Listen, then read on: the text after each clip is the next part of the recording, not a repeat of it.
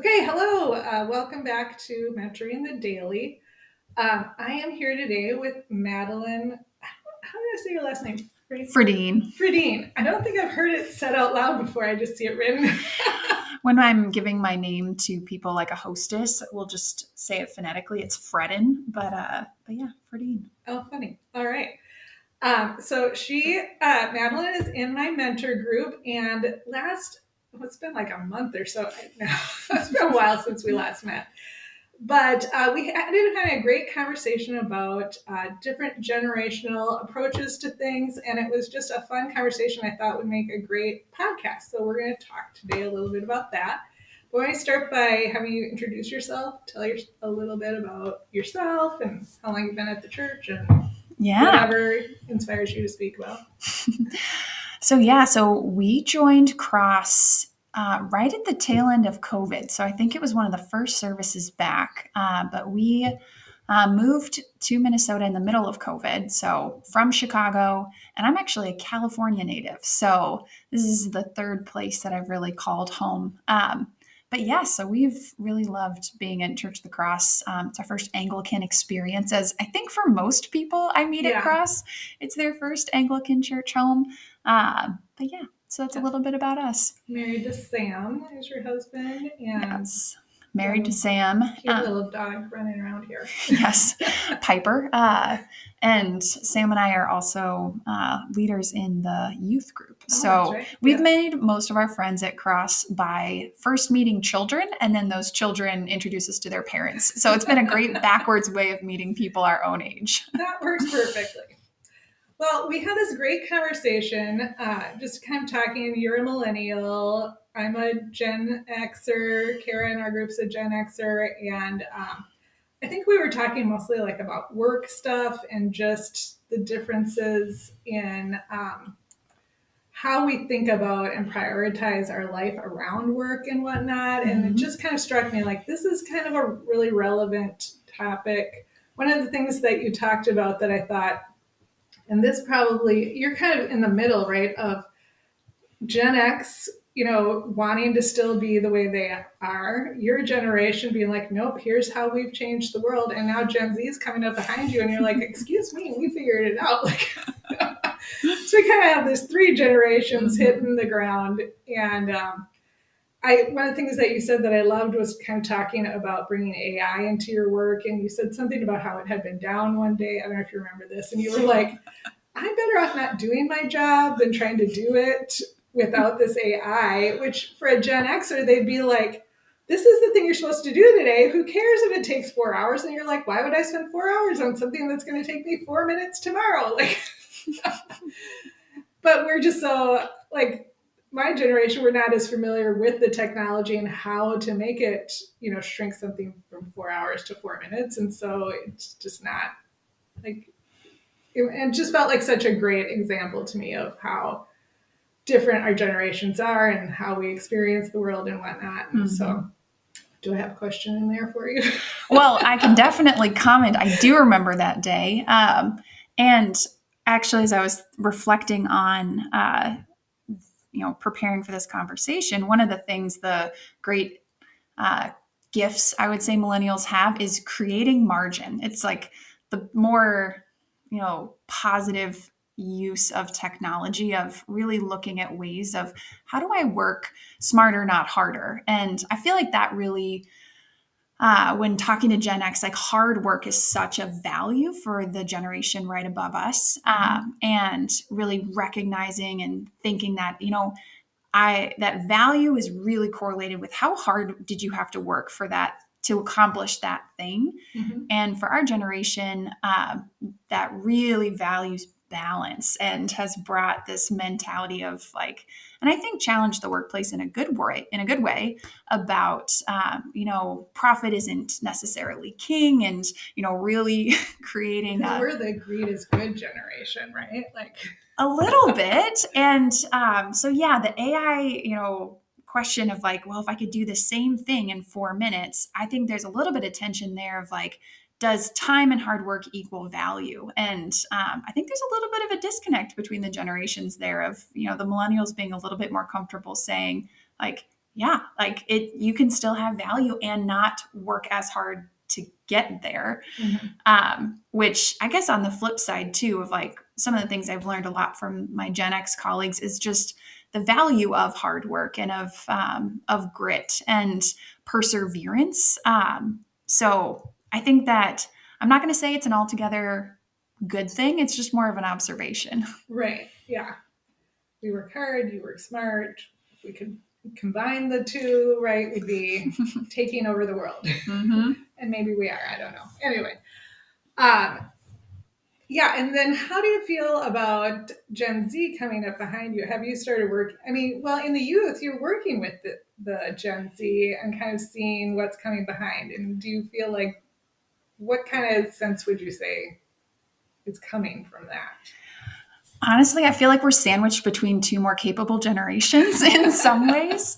I am really impressed by the humility of Gen Z. I will say millennials kind of, because we didn't really get technology until middle school, high school, kind of have a foot in both worlds, where I will still pick up a phone to call for reservations at a restaurant.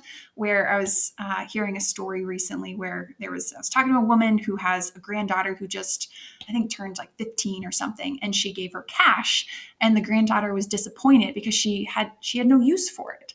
She looked at it like, "Did you just Venmo me this?" Yes, where she's like, all of her purchases are digital, and she doesn't have a car. She can't do anything with cash.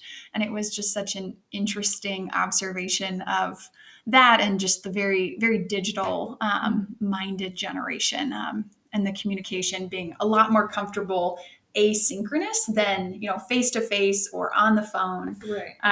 So yeah, adjusting those communication styles, I feel like, is the biggest way to care for Gen Z. Of like, I know not to cold call them at work. I will thoroughly freak them out if I pick up a phone and call them. But no, I have really enjoyed having them in the workplace. Yeah. That is super interesting. So you're my son's age, and then I've got a Gen Z college freshman. And it was interesting to raise two. I mean, and yes, 10 years apart is going to be differences, but it felt like such drastically different generations, where with your generation, like, parents are, one thing's coming on. Well, here's Facebook. We'll all look at it together. We'll all learn how it works together. It'll be this shared experience, and we'll oversee and supervise it. And nobody knows what's going on together, right? Like, and then Risk comes along, and there are 32 platforms, and somehow they are all in her DNA, how they work, how to use them, how to interact with them, and how to meet people. And I don't even know 30 of them exist, let alone to oversee them. And so I do kind of feel like that generation is going to, that's going to be the struggle of their generation, is that they, I don't know how to phrase it. Maybe they ended up technologically raising themselves because and not like because parents abandoned it, but because we didn't know, like, it was happening, and we couldn't keep up with it, you know what I mean? And so they're all, that's going to be their sort of adult cross to bear, so to speak, is having to like back themselves out of technology world a little bit. I think about that too, in terms of, we look at these younger generations like, oh, they are the technology generation, but like, the iPhone was built by boomers and by Gen X, and that social media was created by boomers and Gen X. Mm-hmm. And I think, in reflecting a little bit on how the generations can better understand and relate to each other, is recognizing older generations taking a little bit of responsibility for, like, we raised you this way, or we created these technologies that are now having some mixed effects on you. And like, wow, like, I can't just blame you for being in the midst of all of this.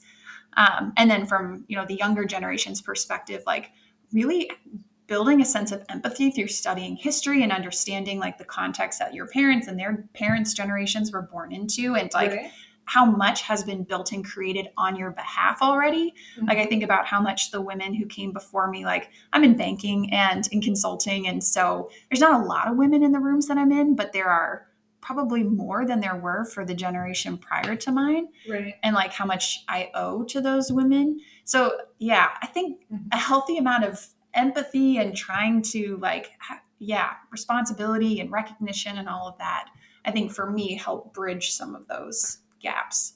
Yeah, I think that's a great way to think about it. Like on the one hand, every generation brings in this change and we fight it, but also like the value that each, like there are a lot of positive movements forward, like you say, with like women in the workplace and how we're viewed and whatnot. And I mean, praise God for that. Like it's easy to romanticize positive aspects of the past, but we got to take all of it together and acknowledge there's a lot of not great things about the past. Mm-hmm. And thankful for the generations behind us that worked for it and for the generations ahead of us that are going to be blessed by it.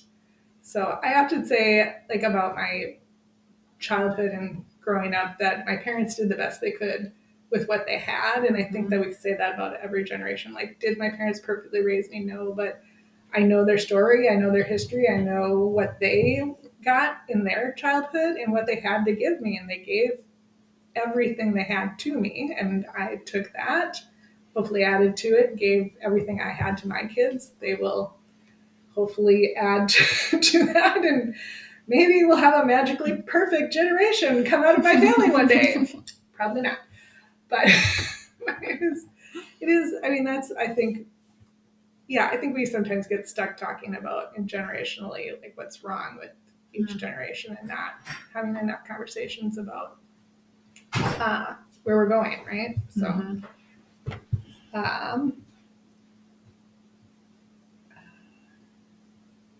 we have other questions? I'm trying to look back. I think one thing you were talking about with Riss being online, and she does esports too, and has a lot of her friendships are even online and digital. I'm super curious how relationships change with technology, and because one of the things that I think about of just I'll reference my experience in banking. So I was interviewing a board of directors for a community bank this last week, and one of the things that every community bank will tell you is that they compete for business on the basis of relationship. Like people just love us. We're so good at relationships. And I would say that for my generation, like, I don't know that I have that same level of belief or value that like, would I choose a bank based on that? Like, would that be the thing that draws me to bank somewhere? Or am I expecting something else? Do I hold digital experiences or certain product features as like, of a higher value than the relationship that I have? And so from my seat, I'm like, I'm skeptical of that as a strategy. But I do think like we were made fundamentally and designed to be in community, and that, you know, relationships are such a key part. And so as much as I want to, like, it's not scalable and like who's going to walk into a branch anymore. Like I have these doubts about like, I don't know how effective that's going to be about attracting people like me. But I think I have a lot to learn still of why that has historically been such a strong, you know, factor in building business, and why and where it will continue to remain a really strong factor in business. I think that I haven't seen it or experienced it personally as much, but I think there's a lot of truth there that I have still to experience.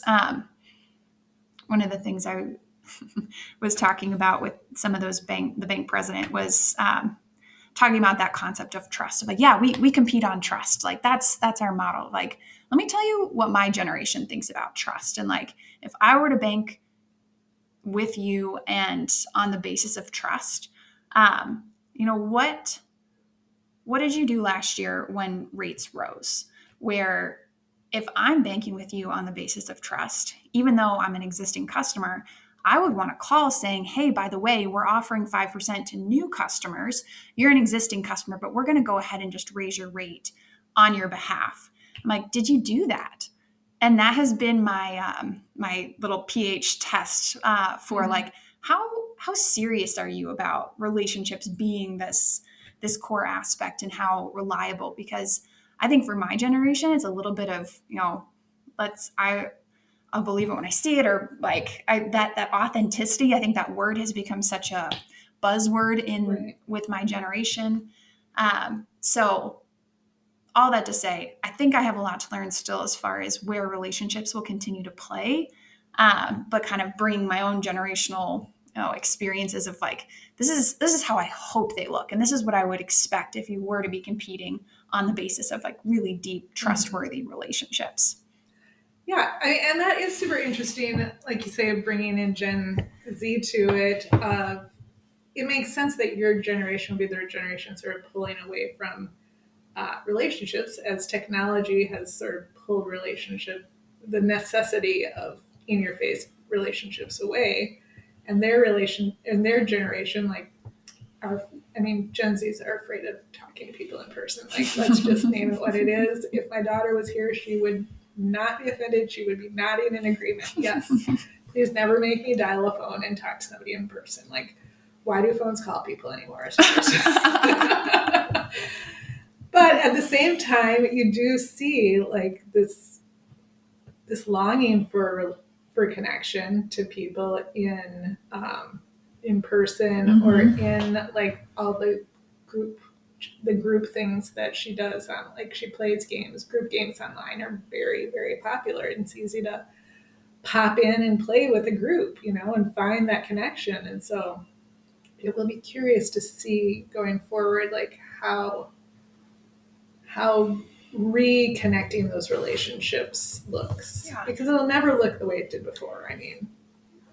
Hopefully there'll be some in person. Hopefully we will continue to have in-person relationships as well. But it's so funny. One of the questions you had sent me before, like, what's like the most fundamental technology for like connecting? And I put it in my notes, the plane of like getting your butt in person. Like, I think in person, I have seen still be the most effective to really building those relationships.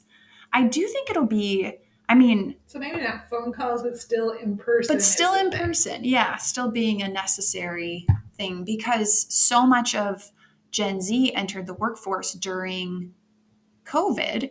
And so I know for us, like we had 70% of our workforce was new in like 2022 and had never been to an office, never had a conversation with a coworker in person. And the last time I saw this research, it was a little while ago, but basically, millennials were joining churches, joining social groups, any official social group, at much lower rates than prior generations, but were really looking to their employer for that sense of belonging. And then enter COVID, and you have this everybody working from home. And you just see the stats about loneliness and, a lack of belonging, all these things kind of through the roof. And they're very, I think, connected in terms of what happens when you don't have a solid community to lean back on.